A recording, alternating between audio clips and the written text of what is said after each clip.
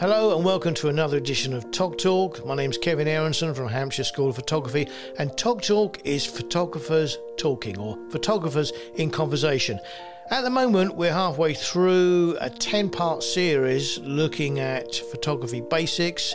This week, we're looking at focus and giving you a couple of tips on making sure your images are tack sharp all the time.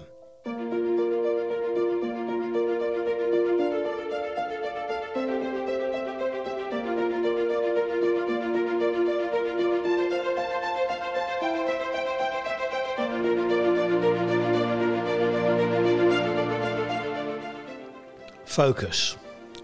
That's not a command. I'm not telling you to do that. Focus. I'm just pontificating over the word focus. You know, there are some things that you see when you're a photography teacher that you kind of experience them multiple times and they don't stop happening. And one of them is when new students or potential new students in conversation talk about the problems they have with their photography, apart from the fact they're shooting in auto most of the time, which creates its own issues. The two most common problems that I come across are either my pictures are too dark or my pictures are always out of focus or blurred.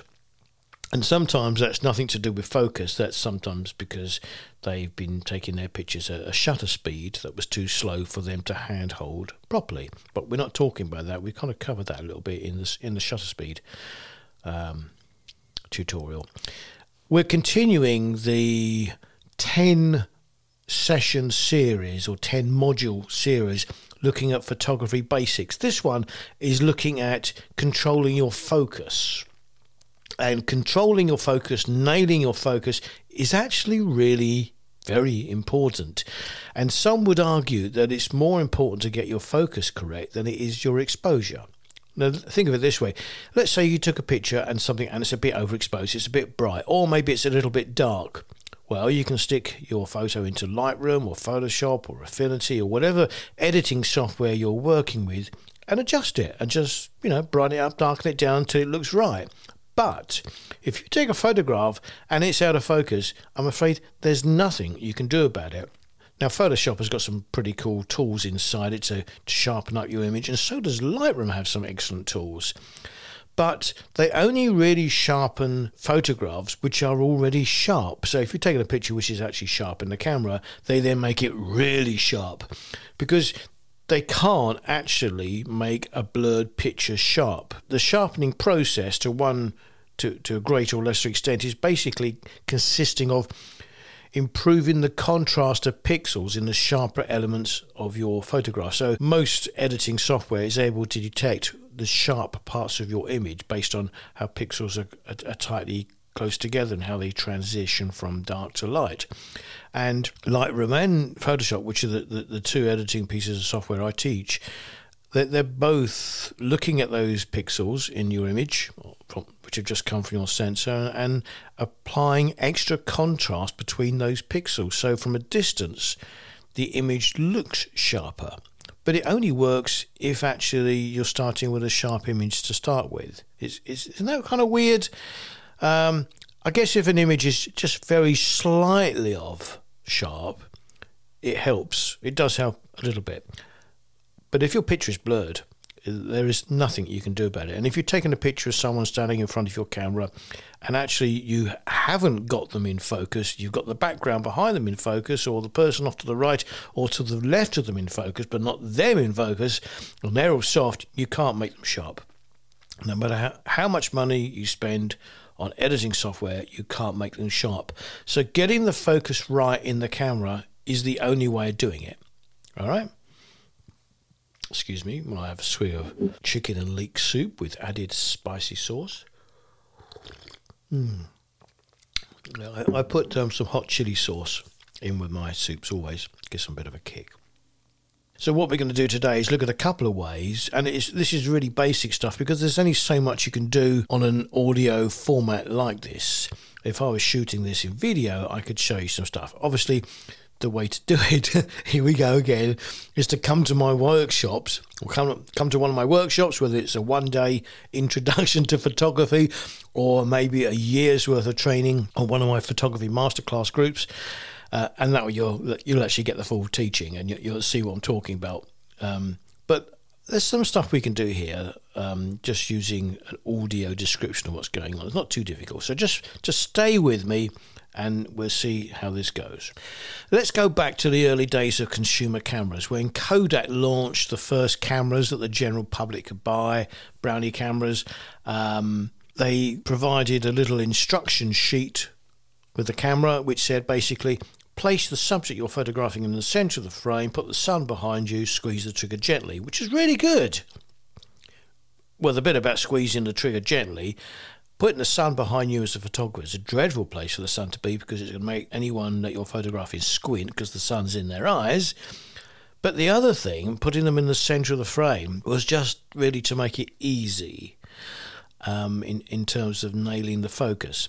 Today's modern cameras, usually they come from factory with the centre point right in the middle of the frame. As you look through the viewfinder, in the centre there's a little square, and if you put that over somebody's face and half press the shutter button, it'll lock onto that person. Sometimes you'll see a little square appear, or maybe there's already a square there and it changes colour. Sometimes you hear a beep, although I turn my beeps off. I hate it when you're out with someone with a camera and all you hear beep, beep, beep. Drives me nuts. Turn the beep off, for goodness sake. Turn the beep off.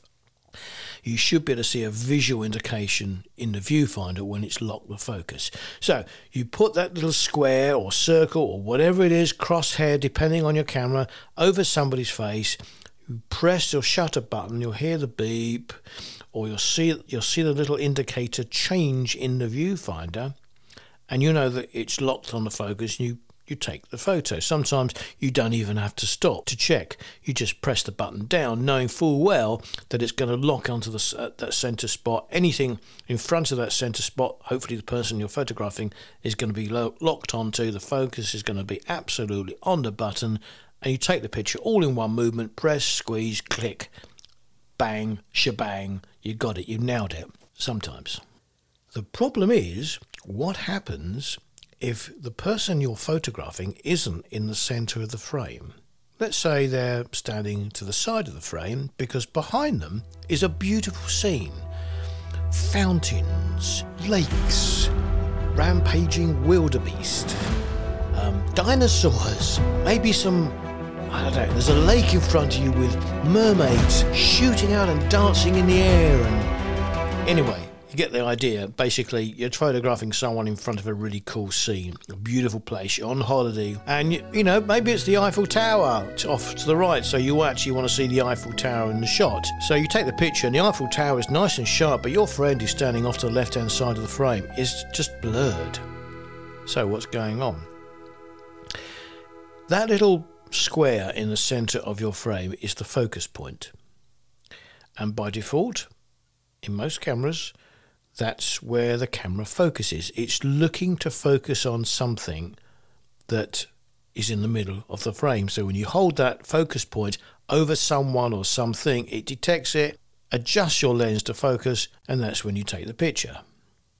Now, if they're standing to the side of the frame, it's no good sometimes if the background's in focus and that person you're photographing is blurred. So here's a couple of really simple techniques to help you get the right thing in focus. Okay, the first one is called lock and recompose. So there's your friend standing off to the left-hand side of the frame and a beautiful scene behind them. Point your camera at your friend. Put them in the centre of the frame so that little focusing square or crosshair or circle, whatever it is over them. Now press your shutter button halfway down. Don't press it all the way. Halfway down, and hold it there. Hold the pressure. Keep the pressure on that button. And you'll know you're halfway there because it'll beep, or you'll see a little focusing point change colour or change shape. It's an indicator that the focus is locked. Now, without removing your pressure from that shutter button, keep your finger on it, recompose the picture so that your friend, the subject, whoever he or she is is now at the side of the frame, and in the centre of the frame is the scene behind them that you're interested in. Again, without releasing pressure at this point, press the button all the way down and the picture is taken. So what's happened? Because you locked the focus on your friend's going to be in focus. But because you recomposed the shot to put your friend to the left-hand side of the frame, your friend is now going to be at the left-hand side of your frame, but nice and sharp. And the background is going to be softer behind them. It's a really simple solution. Lock and recompose, and it's used by photographers all over the face of the planet. I can remember watching some press photographers outside Downing Street and just watching them locking and recomposing. You can just see, the camera slightly moves before they take the picture, then they take the picture. Camera slightly moves before they take the picture, and then they take the picture, because they've locked their centre point onto that individual and then recompose the shot so that individual is either now the left or the right, or in theory, top or bottom of the frame, and they're no longer in the centre, but the focus has been on them, not on the centre. That's a really very simple technique, lock and recomposed. Now, if you're taking a lot of pictures of someone, maybe your girlfriend or your boyfriend has said, "Oh, I need some pictures for my website or for my Facebook cover photo or something, whatever," and you're out taking lots of pictures, or maybe the next door neighbour said, "Would you take a picture of my kids, my grandchildren, or come and take a family photo," whatever. But you're taking a photo for somebody else, and you're going to take a lot of shots because they want to look at a number of them and decide which is the one they like and then pick their favourite. Maybe someone's pulling faces, or they're not normally an attractive looking person, and you have to work with them, and eventually you just get the right look and you've nailed it. You've taken 100 shots, but only one is good enough. It's not uncommon, so don't beat yourself up if that happens with you. So, what if you want to take 100 shots? Well, locking and recomposing 100 times is a pain in the butt, and there is a better way. If you know you're going to be shooting a number of images which are basically the same, but you just want to pick the right one, then rather than locking and recomposing, you need to change the position of your focus point from the centre of the screen to the left or the right-hand side of the screen. That's as you look inside the viewfinder.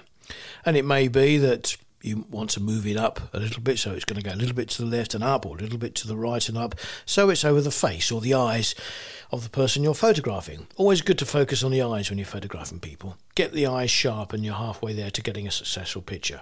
So I usually move my focus point over their eyes, and if they're looking at you at an angle, so they're not square on, both eyes aren't exactly the same distance from you because the face is turned to one side, then it just kind of works better if you focus on the closest eye. So how you move your focus point is down to you to read your instruction manual. Yes, can you remember those instruction manuals? Of course, some cameras don't even issue them anymore. You have to log on and download a PDF. Either way, you'll have to find out how you move your focus point around.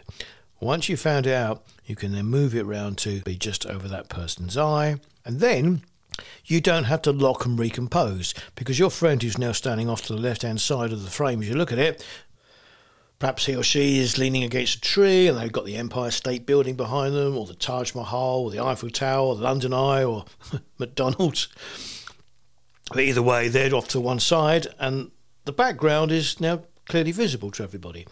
And the beauty of this is it's kind of like less work, because locking and recomposing all the time is a bit of a pain if you're doing it a lot, but actually it's utterly brilliant if you've only got to do it a few times. So as a professional photographer, I would lock and recompose a lot, but I know if I'm shooting a lot of shots of someone and I'm going to be locking and recomposing a lot, I'll just move my focus point. Don't forget to move your focus point back to the middle afterwards. The next time you take a shot where the subject's likely to be in the middle, of course, it won't focus on them. In an ideal world, you won't allow that to happen, because you're now aware that you can move your focus point around and you'll adjust it for all the shots you do. and some you won't, because there are other options for focusing. In most cameras you've got a whole playbook of possible options, some of them incredibly complicated, but I didn't want to cover them all today. I mean, instead of a single point, you can have a clump of points, maybe a group of 9, or the right hand side of the picture, or the top half of the picture, or a centre elliptical shape, or you can have them all active at the same time. It's just nuts, the options, but we can't cover them all in a Tog Talk broadcast. But simple stuff like block and recompose or move your focus point around is a piece of cake. If you're lucky enough to be the owner of a mirrorless camera, that's the latest technology that's taken over from DSLRs, then you're faced with options that you would not have had as a DSLR owner. And I guess one of the most striking changes and developments in focusing technology has been face detection and eye detection. And this kind of just makes it a lot easier when you've got groups of people, particularly if you're photographing kids, because it finds their faces, it finds their eyes, and it locks onto them and just makes the whole focusing thing so much simpler, especially if they're on the move. So if you've got kids like running towards you and you've got continuous focus switched on with eye detection or face detection, even though they're running all over the place, it will find them and lock onto them and stay with them. It's remarkable technology. Call me old or old-fashioned. I don't use face detection or eye detection very much. Really, very rarely. I guess because, over 50 years of focusing the old school way, I don't need it, to be frank. I'm pretty good at nailing the focus without all of that. But anyone, I guess, who's new to photography would find it exceptionally helpful. Okay. One other piece of advice I would give you, and that is when you're shooting people, especially more than one person, make sure that you give yourself enough depth of field for movement to take place. If your lens is capable of opening up to very wide apertures like f2, 1.8, 1.6, 1.4 and so on, that's fine if you've got a static subject, but with a moving subject your depth of field is wafer thin. And it's entirely feasible that with such a thin depth of field created by that wide aperture, someone running towards you, by the time you actually lock on and press the button, or react and then press the button, they could have moved out of the depth of field and into the area where it's a bit soft. So you end up with pictures where their faces aren't as sharp as they should be. So, if you're capturing moving subjects coming towards you, I would be shooting at f4, 5.6, something like that. But it depends on the lens and how far away they are, how quickly they're moving and so on. You just perhaps need to experiment. Just be mindful that it's not always good to have super narrow depth of field and going for that bokeh background if it means the subject's going to be soft, because the depth of field you've given them to work in is so tiny that it's a bit unforgiving. And it's easy for them to actually slip out of that depth of field. Okay, I think that'll do for today. It is just an introduction. And as normal, if you've got any questions, post them down below. And you can email me at support@gohsp.com. support@gohsp.com. Tog Talk is sponsored by the Hampshire School of Photography. We have a training centre in Hampshire, which is in southern England, and you're welcome to visit our website, which is gohsp.com, and look at all the different workshops we run there for photography, from single one-day courses through to one-year courses, master classes, inner circles, private mentoring, and so on. And of course there are courses on Photoshop and Lightroom. My name is Kevin Aronson. I'm a professional photographer and I've been behind the camera now for about 53 years. I run an online blog called The Photography Teacher, which contains tips, techniques and video tutorials to help you with your photography and editing skills. So when you combine the training centre, the blog and this podcast, I'm hoping there's enough material out there to help you grow your photography to where you want it to be. Thanks so much for listening to this episode of Tog Talk. I look forward to you joining me again at the next one.